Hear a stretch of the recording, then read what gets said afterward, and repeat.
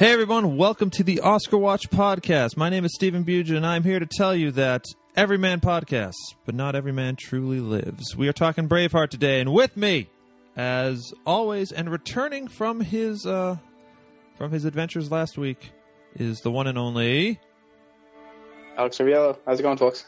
It's good to have you back, Alex. Hope everything is well. Yeah, everything's pretty good. Thank you, sir. Excellent. So yeah, this is Braveheart. And yeah, I don't know how I feel about it. Are you Scottish? I'm a little bit Scottish, just a little So, bit. I got a lot of Anglo in me. Pretty, right. English, Irish, Scottish, maybe some Welsh, a little bit. So this movie. What? All right, Alex. So this is the 1995 Best Picture winner. You're 13. I'm 12. We're basically this is the R movie for us. This is the rated R movie that hits all the buttons. What was your experience with this movie when you were growing up, some 20 years ago? Loved it. It was exactly the bloody, manly movie every teenage boy wants. You know, it's like the kind of just badass guys killing each other, and then I'll admit I cried at the end when I was a child. Not to spoil anything, but William Wallace doesn't have a good end. I remember it really deeply affected me as a kid. Now, we'll get to that. But yeah, it definitely stuck with me. I remember it being like kind of one of the first kind of war movies, I guess, that kind of one of those big battles that I can remember ever like being completely thrilled with and overwhelmed with. And I mean, I think it's still, we'll get into that, but how it holds up. But yeah, I definitely a big influence on me. It was a hit at the perfect time. It was definitely a 13-year-old boy. This is a 13-year-old boy's movie. This is a movie by and for 13-year-old boys. Yeah, pretty much. It's like, as you say, it checks off all the boxes. You got violence, you got dismemberments, you got epic speeches, even more epic music. This is one of my first boobs that I saw on screen, and like one of the times I watched it, my mom was in the room, and that was just really awkward. If any of you kids remember what that was like, it's got fucking everything. I own the soundtrack. I had the VHS, the two VHS box thing, and I wore that thing into the ground. This was my shit growing up. I loved this movie, and I feel your hesitation and frustration because I watch this now, and I'm like, okay, I am clearly not 12 to 17 or whenever, like my big Braveheart Washington. I remember waking up in the like really early in the morning before school, and I just watched one of the VHSs of this. I would just watch the first one, and the next morning I just watched the second one, and then the day after I just started all over again. That's what it's like. Man, I can't imagine doing that anymore for anything. Any movie, right? Anything. And I especially can't imagine doing it now with Braveheart, which 21 years later, I'm gonna spoil it a little bit. I don't know if it holds up as well for 33-year-old Steve as it did for 12 to 17-year-old Steve. But I look forward to getting into that conversation, definitely. But at the time, I was like, I'm putting myself back into when I was younger, before I had the life I have now, and it was everything. Because like this, like I said, this is the first major war movie. So it was like Braveheart, and then you roll into like you got Saving Private Ryan, and then suddenly you have all these other epic fantasy battle things happening. Yeah. Lord of the Rings, it's just and it's so great. Gladiator and all these epic films. This was my first introduction to an epic movie that was presumably good at the time. Oh, presumably. Well, it won Best Picture. A leading statement. Yeah, that's true. It won Best Picture. However, this was the only Best Picture award it picked up.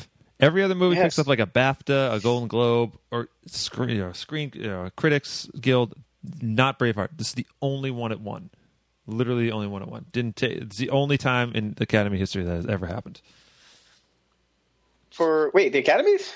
I think so. No, No, it won best. No, won 5. no, no, no. Oh, one. No, I know. No, I mean like the Academy Award Mm-hmm. was the only Best Picture, like Best Picture award it won. Like it didn't win the BAFTA, the Cannes, Gotcha. I thought you were talking about how the Oscars read it. Yeah, okay, yeah, that makes sense. Yeah, that is wow. Is that the only one? That's insane. Only one. I believe that. Yeah. So then, what's going on with the Oscars? That's what we should be asking. Oh well, we will. Yeah, we're gonna find out about that in a little bit. But Alex, so we record this differently. We don't have the music going, but I'm probably gonna have just the entire music playing under it because that score is something else. And like you're picturing it in your head right now, and you're going, yeah, oh yeah, that's pretty epic. Yeah.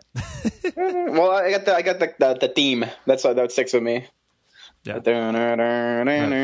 Yeah, it's something I feel like Lord of the Rings kind of some of the Lord of the Rings music reminds me a lot of it. Perhaps with less bagpipes, but similar kind of. I love those bagpipes. I love those. It's a great score. It really it's definitely really an epic. One of James Horner's finest. Obviously I was a teenager, and I obviously wasn't thinking about dying, but I was like, I could use some bagpipes at my funeral. I think that would be awesome. Now I think it would just be like, that'd be fun just to annoy the shit out of everyone. But playing outlawed tunes on outlawed pipes, so quotable. This movie, I was watching this movie, and I was just quoting along to it. That's how much I saw. That's how much I remember of it. It does have a lot of stuff, good stuff going for it. But we're going to talk about how maybe it doesn't all add up to what we as youngsters once remembered. So we're going to take a quick break, and we're going to find out what was going on with the Academy that year, in which Braveheart won 5 Oscars and what competition it had. So do stick around. We'll be right back. To all of you, the Academy's appreciation. The nominees for Best Picture of the Year are Apollo 13, Brian Grazer, producer.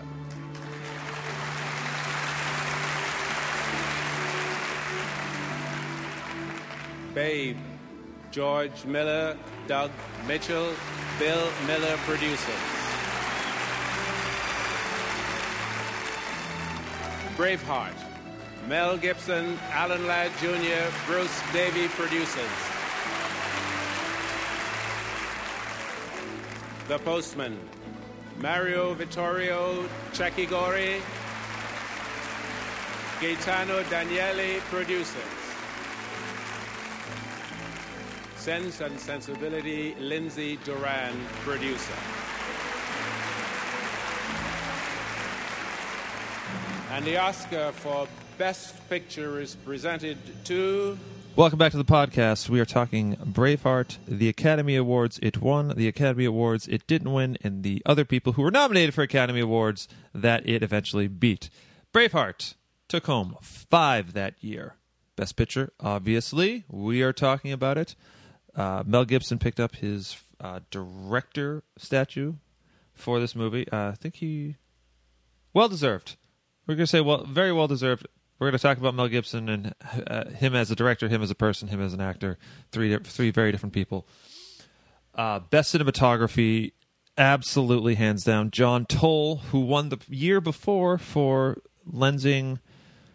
Was it? No, it wasn't A River Runs Through It. It was that other one with Brad Pitt and the bear. I can't remember it. But yeah, one of the few times we had the a cinematographer win twice. I believe the last time was actually Emmanuel Lubezki, who won for Birdman, and then later The Revenant. Sound effects editing and best makeup. Fun fact about the makeup, and I assume they're talking about the blue woad makeup or woad makeup that the Scots wear during all of the major battle scenes. Scottish people stopped wearing that about 800 years before this movie. But yeah, it's something we talked about a little with The Sound of Music last week. But if you want to go into the historical aspects of this film, you're gonna have a lot of issues. Oh yeah, and we're I'm so looking forward to sinking my teeth into that. But right now, it was so the film was also nominated for Best Original Screenplay by Randall Wallace, who was actually somewhat kind of related to William Wallace, the main character of this movie. He was investigating his heritage and came across the story of William Wallace, who helped free the Scots from English oppression for at least a little while. Best editing, sure, I'll give you Still that. Not quite out, are they? Yeah. Yeah. Sorry. Best costume and original dramatic score, which I'm trying to think of what. Oh, maybe it was Pocahontas that won. I feel like, or whatever was the big For original score. Either way, I'm very mad that it didn't win. But James Horner would win for essentially the same. Postman, actually. Oh, the Postman. Oh, Il Postino, not the Kevin Costner movie. Right. Different. Yeah, exactly. Different. Il Postino, the Postman. Yes. Or the Postman. Right. But James Horner would win in 2 years for essentially the same score for Titanic. So there you go. Very similar. Yeah. So that's what Braveheart was nominated for and won. Alex, what else was nominated for Best Picture that year? For Best Picture, we had great lineup. We had Apollo 13. That fantastic. Yep. That's a great. One of Ron Howard's best movies. One of the most exciting. Yeah. Did I just lose you? Yes, you did. Okay. Yeah. But Ron Howard, one of my favorite Ron Howard movies, I would say. He's a. I don't like a lot of his movies. He has he's a journeyman with a big name attached because he's Ron Howard. But this is one of his finest films. I think absolutely, it's great. And Tom, any movie that can get you excited about a room of scientists is impressive because most of it is just a bunch of dorks crunching numbers, and it's thrilling. It's like so utterly captivating.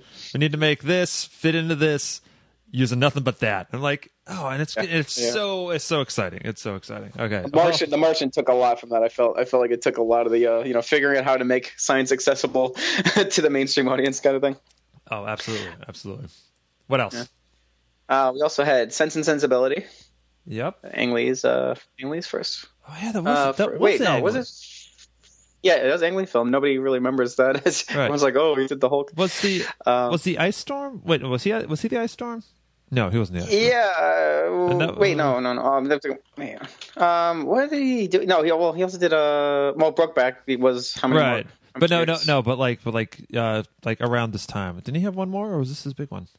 I think was his first big American one. I want to say, but Ice Storm might have been after this. Ice Storm was after this. Ice Storm was a couple years after. Yeah. Okay. This was definitely his big American debut, and he got an Oscar for it, or a nomination rather for it. That's not shabby. Not too shabby.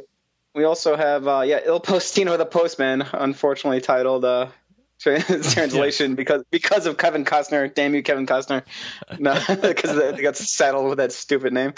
He just it's an Italian film. It's one of only 8 foreign language films to have ever been nominated for Best Picture. None of them have ever won, and it's 7 if you discount Letters from Iwo Jima, which was it was directed by Clint Eastwood and it was an American-backed film, but.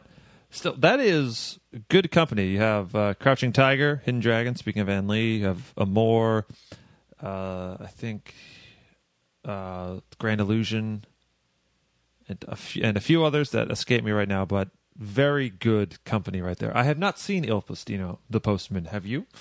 No, I have not. I've seen The Postman, the Costner Postman, unfortunately. But yeah, I chose poorly in my Postman viewing. Yeah, but confession. I kind of like Kevin Costner's The Postman. It's as a guilty pleasure. I could see it working. Yeah. It's pretty. But again, it's one of those movies I saw when I was like at the right age, and it probably has not held up at all. It probably would require a lot of alcohol to be a fun movie, although it could probably potentially be one of those. It could be one of those. It's got Tom Petty playing a post-apocalyptic version of Tom Petty. Come on, that's pretty cool. I love that. I love that shit. I forgot about that. Jeez. Okay, finally, but there's one we're missing. Yes, the second best Babe film. Okay. Babe. Yeah, George Miller. I'm gonna say George Miller, even though I know he didn't direct this one. He did not direct this one, but I think he did produce it. He did write it, though. He did write it? He wrote it. He produced it. He got his mark on it. Definitely. It's weird how even his children's movies still feel like George Miller films. Like Happy Feet is a George Miller film. I don't know if you've seen it, but it's a holy crap. That's a kinetic, thrilling movie. Oh, it's great. I didn't expect that. I love your. I think is it your most retweeted tweet of you're watching a George Miller film about a survivor in a post-apocalyptic post-apocalyptic wasteland. Yeah. It's mumbled. There's so many parallels to Mad Max. It's insane. And I do love Babe Pig in the City is one of the darkest children's movies you'll ever see. So dark. I look forward to hearing what your daughters think about that movie. Oh God, that's one of those ones I might hold off. I'll show them all the Nazi musicals before that. Absolutely, but yeah, this is for Babe though. Of course, this is for the more feel good of the two. And you know what? I saw it a couple of years ago. It holds up. It is it's so wonderful and just I forget the actor's name. James Cromwell. He's great. He's perfect in it. Yeah. He's always amazing though. It's such a wonderful, completely non-cynical film. You can't help but love it. It's just one of those things. It took me a while to realize as a kid that. Wait, the same guy that made this other movie where these guys are roaming the wastelands, murdering each other with arrows and boomerangs, made this charming, wonderful story about a cute little pig. And it never made sense to me. It's but I kind of enjoy that about him. This kind of love about Miller is that there's not one, you can't be pigeonholed. Yeah, he makes. He'll make Mad Max. He'll make Lorenzo's Oil. And then he'll make Babe, and then he'll make Babe Pig in the City, and then he'll do another Mad Max film. It's you can't. George Miller gonna George Miller, and God love him for it because he's an underrated but still one of the best. Just absolutely fantastic. So those are the 5 Best Picture nominees in 1995. Yes. But Alex, 1995 was a pretty kick-ass year. I think at least, but it could just be the 12-year-old me talking. So, what? No. I think objectively, this is a really good year for the movies. I mean, I'm looking at all the crappy horror movies that I like that I'm sure nobody else will appreciate. There's a lot of crappy fun horror movies this year. What are some crappy fun horror movies? Oh, crappy fun. Well, you got where to start? Well, you got Castle Freak, which I think people get mad at me for saying that. That's bad. It's a crappy movie, but I really, really like. What do you got? Demon Knight, the Tales from the Crypt movie. I remember Zane. Demon Knight. Yeah. Demon Knight. It's so much fun. You got Lord of Illusions, one of the probably best Clive Barker adaptations. You got the Prophecy with Christopher Walken as a crazy angel perching on every conceivable surface a bird. And Viggo Mortensen, right? Viggo Mortensen as Satan, is he? I forgot who he is in that. He's one of the angels. But he's really good in it. Yeah, that movie is underrated. I love that. I do love that movie. There's a lot of really crappy movies. I feel like this is when I started getting into horror too. So it's I saw all these movies. It's one of those times I used to go to my local video store and just grab everything and come home with 5 movies and watch them all night. But there is actually one of my favorite vampire movies came out this year. This movie called Habit, which I don't think anybody really knows about, unfortunately. It's Larry Fessenden. You've told me about this. Yeah, Habit's an amazing film. You have told me about The Habit before. It's like one of those movies that perfectly encapsulates living in New York. It feels like a New York film, and it's about this. It's all about addiction and obsession, and it's kind of does I don't know if you saw George Romero's Martin, where it's another vampire. It's another vampire tale that basically. You're not sure if he's actually a vampire. You don't know if it's just this guy going nuts. It's similar kind of vein with that, but it goes much more into this kind of 24-hour New York craze mentality and just drugs and alcohol, and then this guy losing his mind, and it's fucking great. I love that movie. Larry Fessenden. Awesome. Yeah, he's a really underrated director. He also appears in Until Dawn, he wrote the video game. I don't know if you play that, but that is an amazing game. It's a good game. Oh my god, yeah, he shows up in it too. Yeah. Everyone watch The Habit. That's the takeaway. All right, that's the takeaway. Yeah, but okay. You got any other horror movies or? Besides, there's some other stuff, but nothing. There's like Species came out this year. Some other stuff. Species. That's great. Carnosaur 2. Fantastic. No. But for those of you who perhaps did not frequent your local video store back when you had a local video store, 1995 also had some pretty big and at least memorable movies in certain ways. I'm going to start off with Kevin Costner. We've already brought him up. Waterworld came out this year. Ooh. Yes. He loved his post-apocalyptic movies. I skipped school to see Waterworld. Oh. And I regretted it. You may have been better off going to school, man.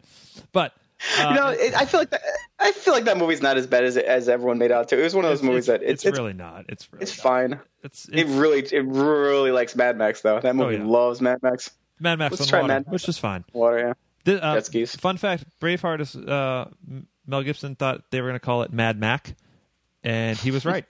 So there you go.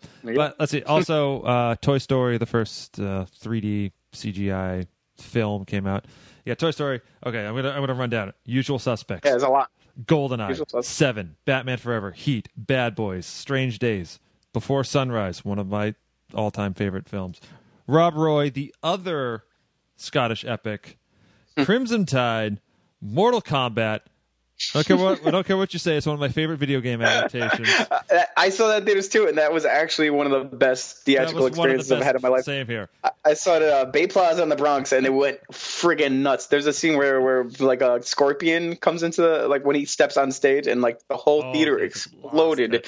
I've never seen a theater go nut that crazy. There's people throwing stuff at the screen. It was amazing. That sounds like New York in the 90s. It's a very, very Bronx. Yeah, Bay Plaza was kind of in Co-op City. Yeah. That was a lot of fun. Hackers, Desperado, Congo. Boom. 1995. You're going all over. Fine year. It's a fine year for film. But I was like, seriously, Usual Suspects is still a great movie. Even if you know the twist at the end, and everybody knows the twist at the end. No. It's definitely one of those films that the twist works with the film. Like you can watch it knowing everything, and it doesn't spoil. It's not hinging on the twist, and it's the fact that it is all seated there. It's so brilliant. Yeah, and it just changes how you enjoy it. You're watching a master storyteller. It's really great. It was also Kevin Spacey got his first of 2 Oscars as Best Supporting Actor for The Usual Suspects. And I do have to mention one thing. 1995 was the year we finally got to say Academy Award winner Nicolas Cage. Oh. Won Best Actor for Leaving Las Vegas, which is not Vampire's Kiss. Remember that Nick Cage marathon? That was yes, of course. How could I ever forget? That's like one of my. That was the greatest. Great theatrical experiences. Greatest experience. We went to a Nicolas Cage marathon at the Alamo Draft House in Yonkers, and of course they included Vampire's Kiss because how could you not? That was a special movie. Special's the word for it. It is. We should just have a Nicolas Cage episode. But anyways, so that was 1995. A lot of good movies. A lot of contenders that I think you could make the point saying maybe better than Braveheart. And so we're going to take a short break, and we're going to come back, and we're going to discuss the reasons why that might be. Sons of Scotland, I am William Wallace. William Wallace is 7 feet tall. Yes, I've heard. He kills men by the hundred. And if he were here, he'd consume the English with fireballs from his eyes. Bolts of lightning from his arse. I am William Wallace. And I see a whole army of my countrymen here in defiance of tyranny. You've come to fight as free men. And free men you are. What will you do without freedom? Will you fight? Fight against that? No! We will run! And we will live. Aye. Fight and you may die. Run And you'll live. At least a while. And dying in your beds many years from now, would you be willing to trade all the days from this day to that for one chance, just one chance, to come back here and tell our enemies that they may take our lives, but they'll never take our freedom? And we're back here on Oscar Watch, and we are now here to talk about Braveheart. And this is going to be a fun conversation. Alex, I'm going to call Braveheart what its name probably actually is, and that is Historical Inaccuracies, the movie. We had this conversation before in The Sound of Music, but I feel like this may be a more egregious take on how to fuck up someone's life story. And did it bother you just how completely fictitious all of this is? I don't know if you've done any of the reading into William Wallace, but I have. I mean, I know the bare basics. I definitely my Scottish history isn't I'm not too up on it, but the more I read into it, the more I'm like, oh, that doesn't make any sense. I mean, you watch the movie, and obviously you could tell that there's some things that are going to be. I mean, any kind of one of these films, you figure there'll be characters, combined into other characters and things taking place in other places. But yeah, this movie is kind of just completely false, almost. I mean, except for the guy's name, right? It's not too much kind of what he did, but the times are all wrong. The main battle, the biggest battle in the movie, didn't happen. Wait, it was Stirling? The Battle of Stirling. No, it was the Battle of Stirling Bridge. It was the Battle of Stirling Bridge. When there's no bridge in the movie. There's no bridge. When he was asked why there was no bridge in the movie, he said the bridge got in the way. The guy immediately responded, that's what the English found too. And we're like, great line. That's a great line. I mean, it's called the Battle of Stirling Bridge. That's what historians call it. They just left off the bridge part of it. The whole reason they won that battle is because it was on a bridge. Because it was on a bridge, right? And it's like, okay, 1990, mid 90s me was like, this is the coolest battle ever. But now that I hear more about how the actual battle happened, I'm like, this fucking bridge battle would have been amazing. You just had like a couple of dudes getting funneled through this narrow pass. Like that sounds like a much better strategy. Then disappearing wooded stakes, which it's still right. Where do they get them from? I still don't know. You don't see them. They cut down the tall trees. However, you know what? Yeah, but you don't see them in cuts before. They did shots before then. Like where are those things hiding in the grass? Yeah, it's also disappearing wooden spears. It's disappearing sunglasses, wristwatch. He has a sword. Then he has a pick. Then he has a sword again. It's. I'm surprised. Like did it win? Did it win editing? It was nominated for best editing, and thank God it didn't win because it certainly didn't deserve it. But sorry. Side note on this one. Go for it. The Battle of Winterfell. Spoiler alert for Game of Thrones season 6. Why I was watching this and going, God damn it, Jon Snow, you should have just made some goddamn spears and maybe had some fire. You even said, you know what? They're going to have a lot of horses. What are we going to do about that? Maybe you should build some spears instead of, I don't know, just running at them like a dumbass. He's headstrong. What do you want? I know, but it's just, he was such like he even knew he was doing a bad thing. Like stupid Jon Snow, you know nothing. Anyways, I cut you. I was cutting you off. I'm sorry. Oh no worries. I was gonna say that battle, as exciting as it is, it's almost overwhelming. It's just nonstop violence. It's a remarkably violent movie too. Oh, that's one of those movies that are like, wow, how did this actually end up with an R? Because this is just nonstop bloodshed. They toned it down. They were actually I know they made some cuts, but there's parts where it's like just shot. Every single shot is a moment of violence. There's someone getting arm cut off, or someone getting his head bludgeoned in, right. Or someone else getting his head bludgeoned in, or a third person getting his head bludgeoned in. it's like over and over. Yeah. Every shot just like nonstop, and it's like whoa, ease up a little bit. It's just cuts of just. I mean, don't get me wrong. I love violence as much as the next guy, possibly more. Cinematic violence, but Sometimes really, but no, and it's like so overwhelming and so jarring, and it just doesn't. I mean, I guess that's probably the point to show the chaos of battle. But you need to pull away a little bit. I feel like give us a sense of what's going on. Right, it gets a little too much sometimes.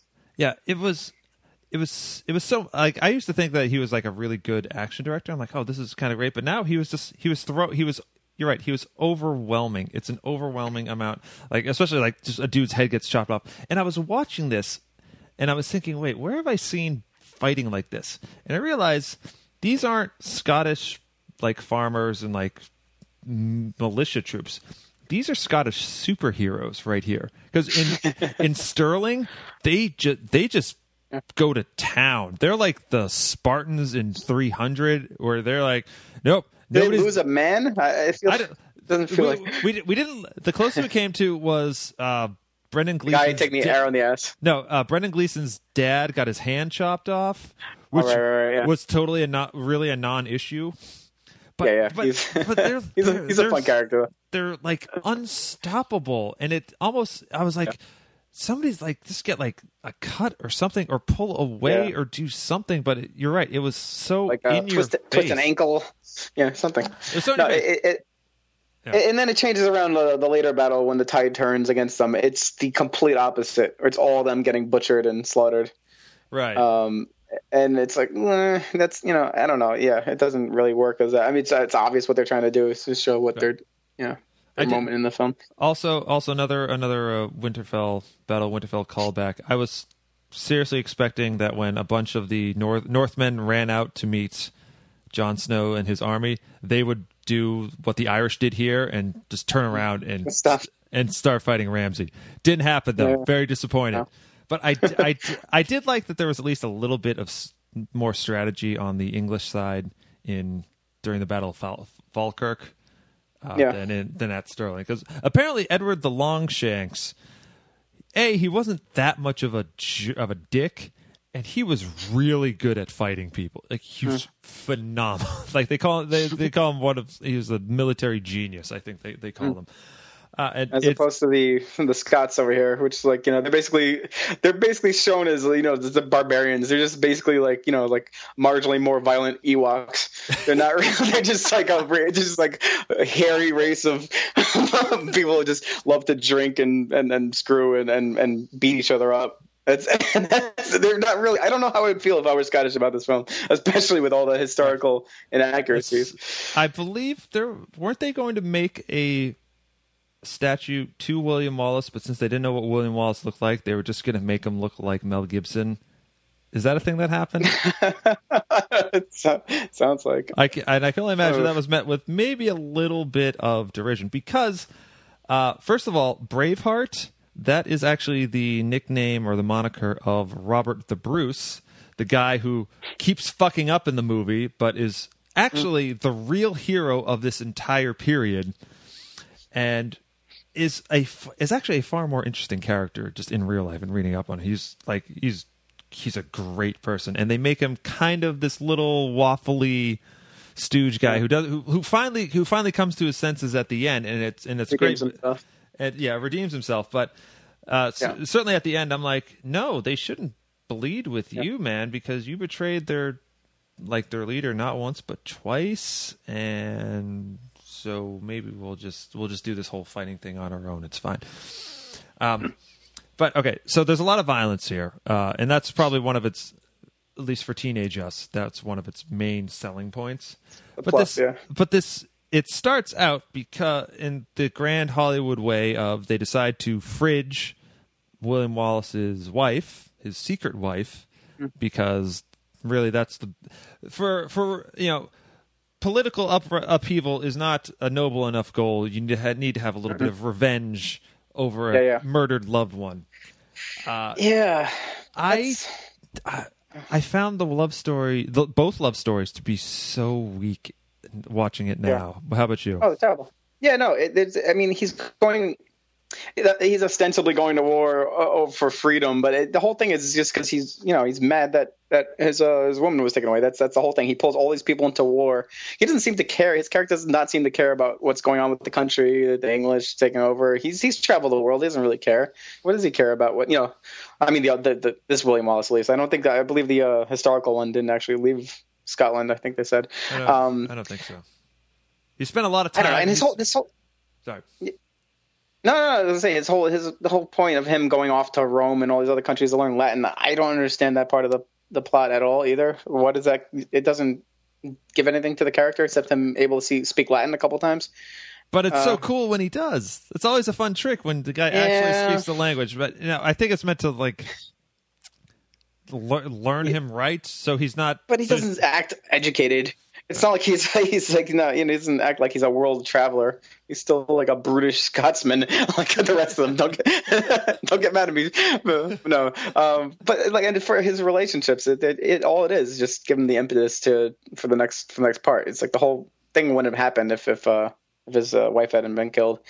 He wouldn't have started. This character at least, he wouldn't have started a war. He wouldn't have brought everyone to kill, which is kind of messed up because all his friends' wives were getting raped by noblemen and all his towns were taken over by the English. It's not until it personally affected him that he decides to drag everyone into his own personal war, basically. Right, and then so he has this first wife who was killed, and that was one of the scenes where I think I finally discovered my disgust of neck things. I hate it when things happen to people's necks because they just coldly cut that one dude's throat. So I'm like, oh god. But so Murren, his wife dies, and then he goes to war for her. Kind of occasionally dreams about her, but has no problem betting the Princess of Wales when she comes a knocking. And something that absolutely did not happen 100%, and kind of you don't think so? I don't think so, and kind of cheapens his whole thing. Like he's supposed to be this. He's fighting. Right. He's fighting for this woman, and yes, she's dead, but not to him. He's not, and he's just like, I'm just gonna go bang this other lady and get her pregnant with my kid. Is that cool? That's fine. Yeah, that whole part too is the whole thing that she's pregnant with his child, and that's like the last thing she tells Longshanks. Yeah. It's such a cheap thing. I don't know. It doesn't. I don't buy it. Yeah, the whole movie, I actually have written down that Randall Wallace, the writer, he knows how to play to the cheap seats. There are moments where if you don't think about them, if you just let them wash over you, basically all of the speeches, there are so many quotable lines in here that sound great, but don't add up to much. Like every man dies, not every man really lives. Like, okay, sure, that sounds cool, but that sounds more like it's on a fortune cookie. But it's playing to the cheap seats, and it's very high, very violent melodrama, and on that level, it absolutely works. But I'm watching it now, 20 years later, quoting it, sure, and there's nothing else there. I'm still like, this is the exact same experience I've had since I was 15. Over and over and over and over again, and I'm really disappointed that I was hoping it would have aged better than this, but I don't think it has. I really don't. And I feel one of my things I hate most of it is the character himself. Like, I feel like Mel Gibson, he didn't need to make passion after this because he is Jesus. This character could do no wrong. He's strung up on the cross at the end. Oh yeah, he's got his whole. Seem like that, like he could not be more Jesus, like if he tried. And I wonder how much of that is because of the writer talking about his ancestor. Because there's the problem I ran into is, I don't know if you ever saw Ip Man. I've never seen it. Ip Man. It's a good movie, great action movie. Don't get me wrong, a really fun action movie. Anytime we watch Donnie Yen beating the hell out of people is great. But I think it was Ip Man's son and like a few of his students who wrote it. And then it's like it's one of those things where this character is just like the most the person. All his decisions are all the most good decisions you could ever make. Never does a bad thing to anybody. And I feel like that's the same thing with Wallace here. He doesn't feel like a human being. Right. He's a cipher. He's yeah. Yeah, he's not a real character. There are other characters kind of around him, but he's not a real person. He's an ideal. He's this noble virtue that's also super violent. He's literally the avatar of freedom. I think, like all of his, like when he's talking to the Bruce, he's like, yeah, we need, it's like, no, you got to give him freedom because that's all that's worth. And I mean, this came out in 95. I don't think I heard freedom so many times until 9/11. I swear. They say freedom like, how many times the word, I would go through this and he probably says freedom like 30 times in this movie. All he talks about is freedom. That's right. And and at the same time, his war is sold on freedom, whereas it was actually something else. Think about that. That's weird. Sorry. But yeah, there's a lot of but he does have his moment of doubt right when he is about to be executed. He in true Jesus fashion, like kind of he's afraid of it. It's his Garden of Gethsemane moment. But this is it's actually a running theme in a lot of Mel's movies. In the Lethal Weapon movies, he always gets strung up and tortured. Here he gets strung up and tortured. He strings up another dude in Passion.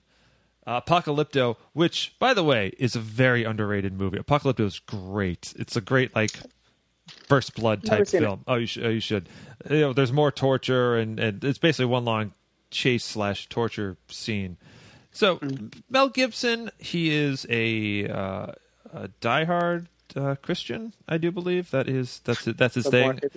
He's born again, but he's some kind of crazy Christian. He clearly thinks of himself as Jesus, and I think his passionate religious views and that whole sugar tits thing that he did that was just unfortunate has tarnished his legacy. And Alex, I want to ask, like, what's your take on art versus artists, and does Braveheart lose a little because of the person who directed it? I don't think so. I can enjoy a performance. I can separate the two. It depends, though, if they're trying to tell me a message. Like, obviously, something like Passion, it's hard to separate the two because you can see exactly what it's trying to tell you. And it kind of is the same thing here, but it's about something that doesn't really affect me anyway because I am not Scottish. I might feel a little differently if I was. Right. But yeah, I can generally separate the two. I can watch. I can enjoy like a Polanski or we liked Annie Hall. All despicable things that has been said about some of these other people. Yeah, Woody Allen. Because obviously, everything we know about Gibson, he's a horrible racist prick. But he's a great actor. He's a pretty good actor. Yeah, that's the problem. He's got a great presence. He does. And he's pretty easy on the eyes. He's with his long hair. he's definitely he's definitely got like a Fabio thing going on. Fabio is a great. That's a great way to describe him. Yeah. His accent is a little whatever, but at least they're trying, unlike in, say, Sound of Music, when nobody is trying at all for an Austrian accent. I would follow this guy in battle because he's literally just slogans and propaganda. Right, I was going to say, you'd follow him, but then later on you'd be like, wait a minute, we weren't fighting for freedom. We were fighting because some guy's wife got killed. There was no reason for me to get involved in this. There are reasons, but they are really outside of William Wallace's purview. Like he sort of stumbles into this larger scale resentment that the Scotsmen have for the English, and the English aren't helping. The whole Prima Nocta thing, which also never happened in history. but it's an appropriately evil thing for a villain. That's why it makes if you can't. You can't defend them. Like I wanted Patrick McGowan, who plays Longshot, to be like twirling his mustache and petting one of those weird cats with no hair. Like it's total. That's shorthand for evil villain jerk. This is the bad guy. There's no doubt about it. But if you stop and think about it too, though, they're pretty much. They're terrorists. They're the things that they're doing in the film. If they're burning people alive. They're doing all kinds of horrible things. Yeah, I think I think the actual William Wallace, I think he may have used some. He used innocent civilians to his advantage at some point, and so he was definitely one man's terrorist, another man's freedom fighter, but right. he rode the line pretty hard in the he's disrupting and he's killing a lot of people who don't necessarily deserve it. So yeah. So they don't really think they don't stop to think whether it's right what they're doing or the methods that they're doing in this film. No, I wish they did. I wish they did. No, I would love a more if somebody just stop and be like, wait a minute, we're burning people alive right now. Maybe there could have been another way out of this. Maybe I don't know if my life choices leading to this moment were the best. No, nothing like that. Right, there's only talk of peace in the sense of winning. There's no talk in like there has to be. I get that it's a medieval time and times things are different, but this is clearly it's only pretending to be a medieval movie. It's a movie about just generic like 20th century freedom fighters and just the notion our Western ideology of what freedom is and what it should be, and in a conflict situation that you wish they would stop and address some of these things a little bit in between all of the violence and killing and carnage that happens in this film. No, it's fine. It's Mel Gibson good, Patrick McGoohan, he of The Prisoner bad, and they're not going to fight, but they're going to come into conflict with one another, and it's I wish if this was like all the same stuff, but focusing on Robert the Bruce, he was the one who was conflicted. He wasn't sure where to be. Does he follow his father? Does he follow his heart? Does he appeal to the nobles? Does he appeal to the people, to the king? Like, that is an interesting character. Angus McFadden, great actor.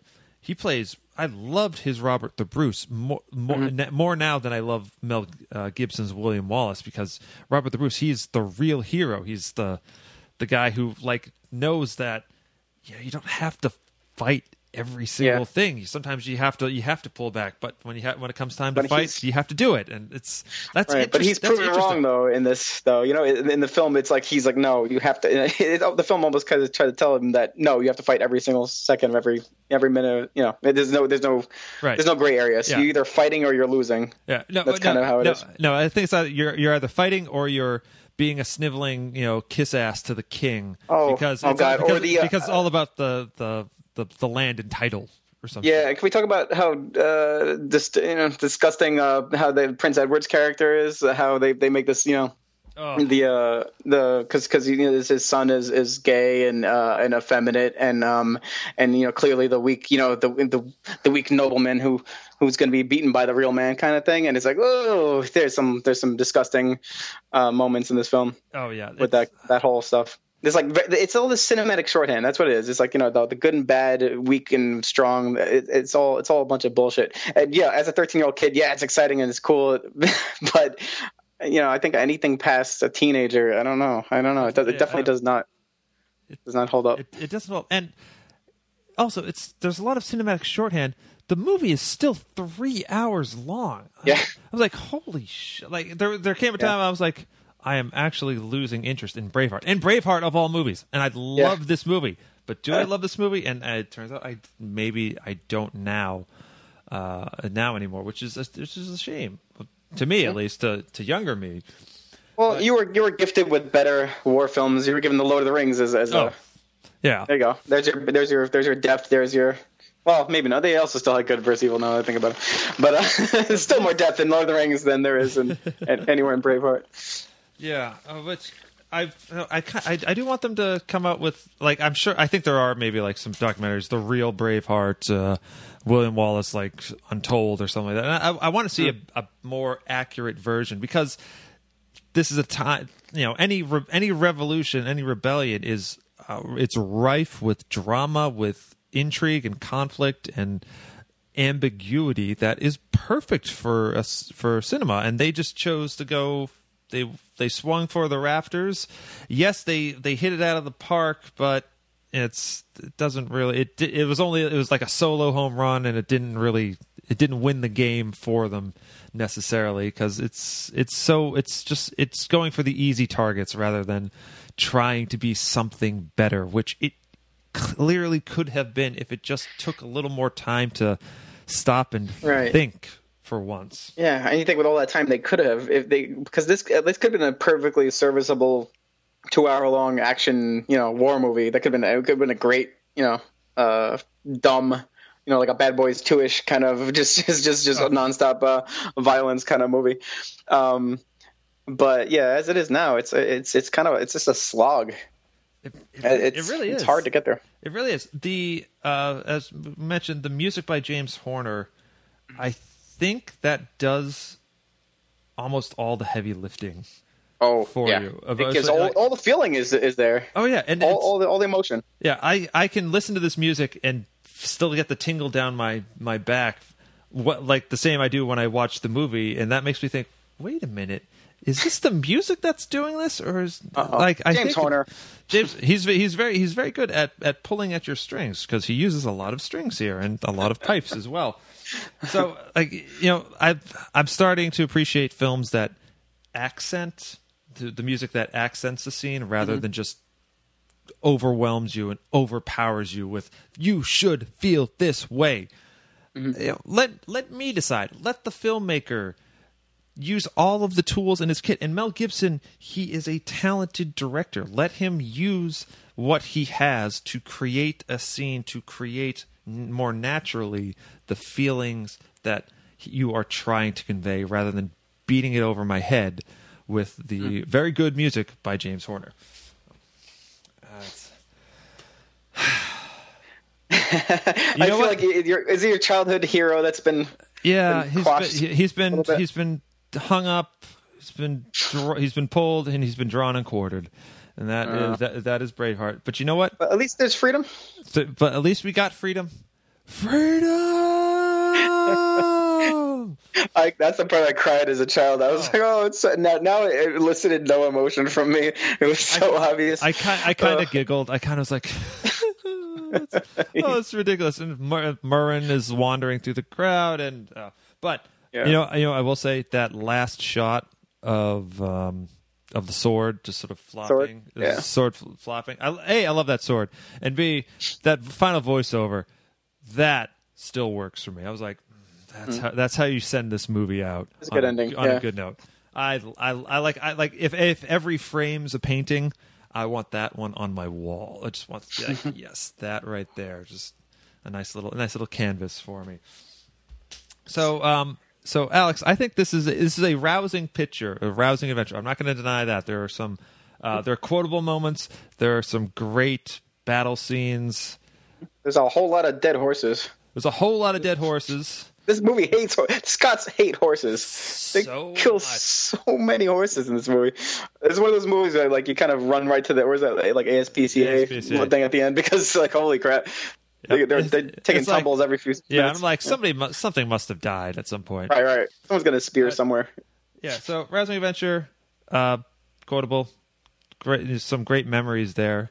Best picture though, I don't think so. Honestly, especially not this year. Especially not this year. There's so much other stuff. Dude, Toy Story. If Toy Story won, I'd be like, oh, I'm fine with that. Apollo 13 is great. Babe if won, that would have been amazing. But honestly, I think my favorite movie that year, it's probably maybe a toss up between Usual Suspects and Seven.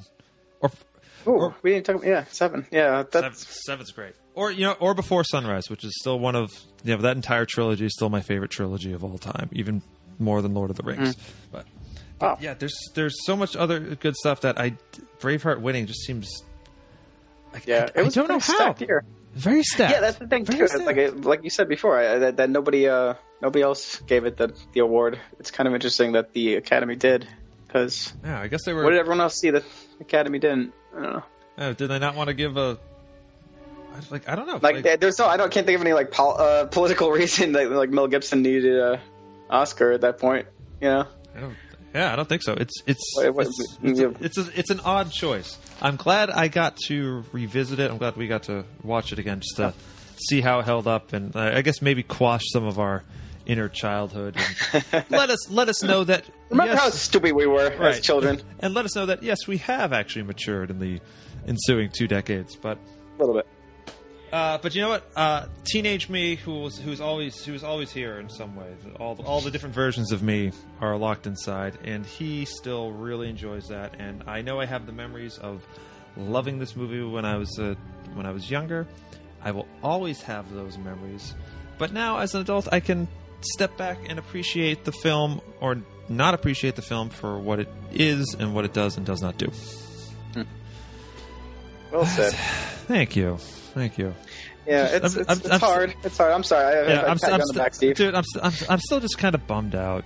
You sound it. It's because it's Braveheart, and it's supposed to inspire you, and it just kind of defeated me this time. Yeah, inspired me to watch a better movie. That's what. Oh, inspires me to go watch Lord of the Rings.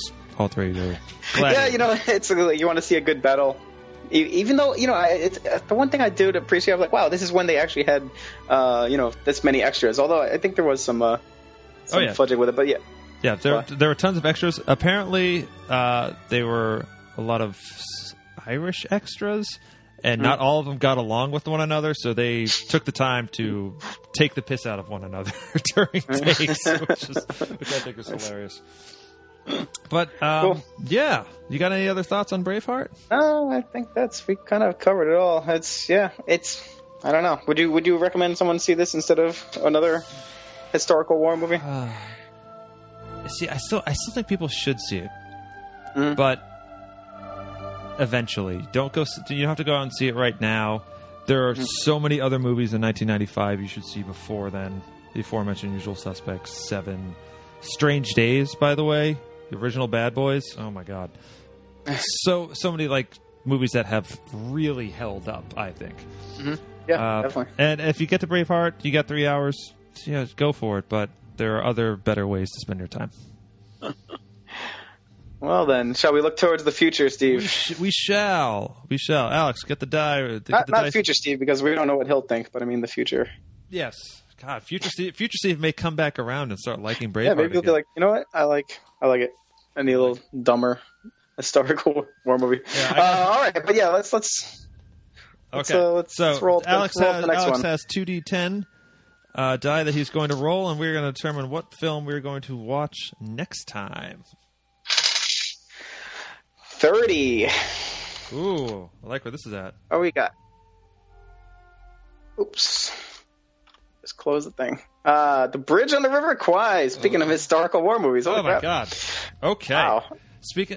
Yeah, I have this. I own this. I will love to watch this again. God damn it! How many? We're never going to watch a 60-minute, 70-minute movie, are we? Nope. We're just going to go for these 3-hour ones. Yep. Well, I think that's more because the Academy really likes the 3 hour. Is that what the Academy likes? Certainly back then. This is the great. Oh, no. Did David Lean do this one? I assume David Lean did this one, starring starring Sir Alec Guinness. Now this is, I believe, my memory of this is that it's a nuanced war movie. So I'm looking forward to seeing this again next time here on Oscar Watch. If you like what you have heard, if you disagree with us on Braveheart, you can write us an email at oscarwatchpodcast@gmail.com. Find us on Facebook. Join the conversation. We love having you. We update things with fun articles and just little notes that we have about the movie.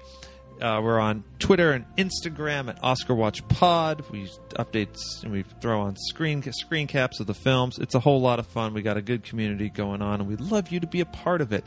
And Alex, where can people find you if they wanted to get in touch? Just hit me up on Twitter. Just Alex Raviolo at Twitter. Okay. That's the best way. Yep. We can talk about all the war. All the war movies. And next time on Oscar Watch, we're going to talk about even more war movies with The Bridge Bridge on? Bridge is on, though. The bridge is on. Oh, it was on. I mean, not to spoil anything. Isn't it? Oh, I thought it was over. Bridge over the River Kwai. No, Bridge on the River Kwai. Yep. We're going to talk about Bridge on the River Kwai. Until then, we shall see you at the movies. Take care.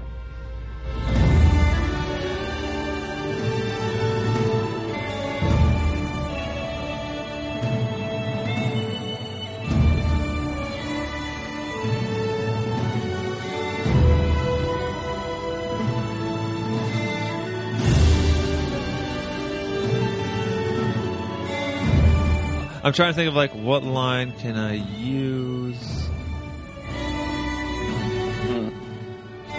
Tell me you love me. Always have.